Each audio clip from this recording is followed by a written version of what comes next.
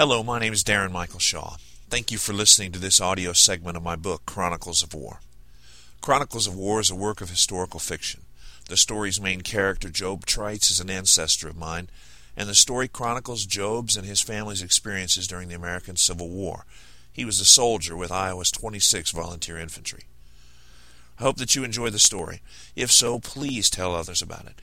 You can subscribe to the podcast and receive a new episode each week. I see that the podcast is closing in on 10,000 downloads. I'm humbled and very thankful to have you listening. And now, here's episode 18, Chronicles of War.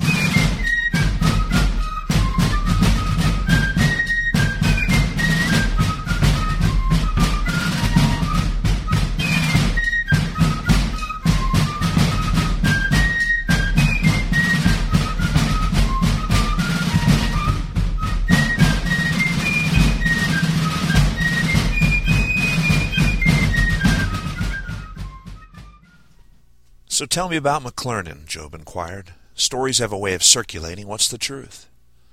William stared at his feet as if searching for where to begin. Well, he's a politician, not a soldier.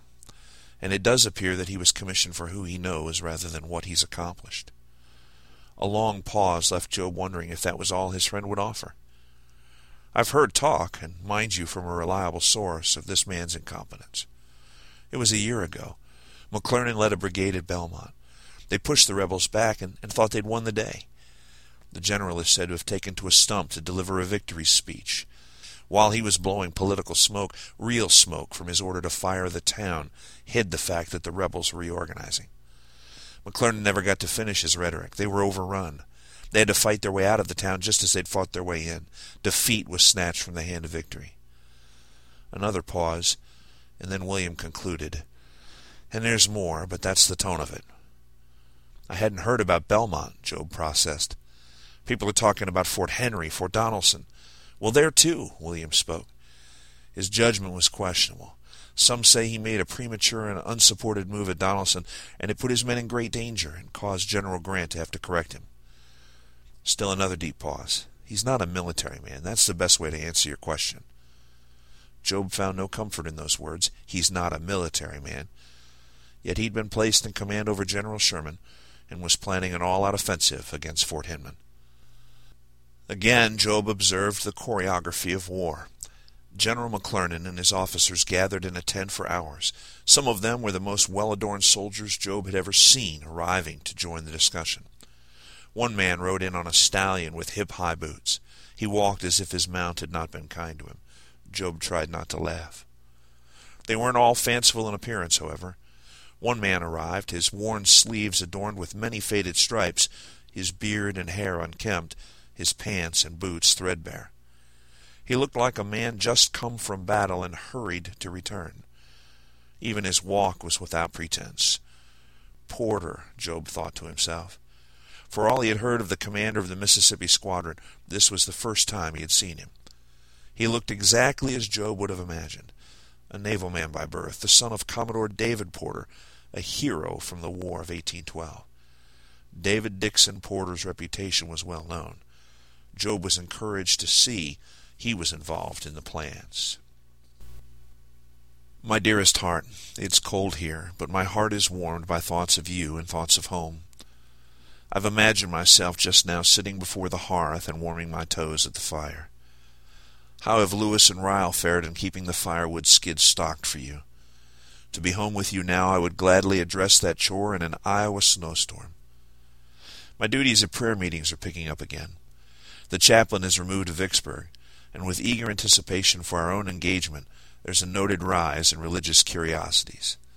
Faith to many of these men can be likened to a rabbit's foot. Don't proceed into battle without an amulet. I do have some good news. William believes that we will be granted leave before winter is through. Perhaps in February I shall be able to check in. It is my intention, then, to complete an arrangement with Horace for tending to the spring responsibilities. Keep sending the conditions along, and I'll continue ciphering for the spring so that I can plan with Horace. It would be another 10 days before Harriet would read this latest letter from Job. It would reach her the same day as the terrible news. Horace Dawson had been found dead on a road back from Keosauqua, where he had gone to barter. He had taken most everything he owned of value with him to exchange, and was returning with enough money to lease a farm. It appeared that highwaymen had targeted him, and every cent was taken. Harriet and Nancy Ann went immediately to be with Laramie. She was understandably inconsolable. Just days earlier, Horace had sent word that his trip was a success. They would finally have the farm they dreamed of owning. Harriet sat crying with Laramie for hours. How swiftly life could go from hope to desperation. In her attempts to bring aid to her dear friend, Harriet had a brief reprieve from her own worries. That note from Job had, after all, included the words, "our own engagement," and "proceed into battle." She couldn't help but wonder if one day she would be in Laramie's shoes, being comforted by others as the grieving widow dreams out the window. Fort Hinman was an imposing rebel fortification that stood menacingly atop a bluff overlooking the Arkansas River. With a mile-long view up and down river, it could have posed a certain threat to the Union supply in the Vicksburg campaign. The realities of winter and war, however, had left Hinman and her importance to the war significantly diminished. Still, Confederate General Thomas Churchill and his command of 5,000 men were ordered to defend the fort at all costs. And to Union officers and their maps, unaware of the true conditions at Hinman, it appeared as a great base from which the rebels could disrupt Union movement along the Mississippi. McClernand seized it as his cause in the larger campaign. He had apparently won over Sherman, too, as William reported that it was General Sherman who had taken the lead in strategy. Admiral Porter's presence signaled the battle was imminent. "So what of this plan?" Job asked William. "I don't see it, but they don't ask my opinion. I see grave concern in Colonel Smith's eyes, but they don't ask his opinion either. At some point, I try to resign myself to the fact that they've got brass." Job had imagined Hinman much closer to the Mississippi for all the talk. As William scratched a rough map in the dirt, the distances were surprising. "And that?" Job asked, pointing to the X that marked the Arkansas post. "That is worth landing 30,000 troops?" Apparently it is to McClernand.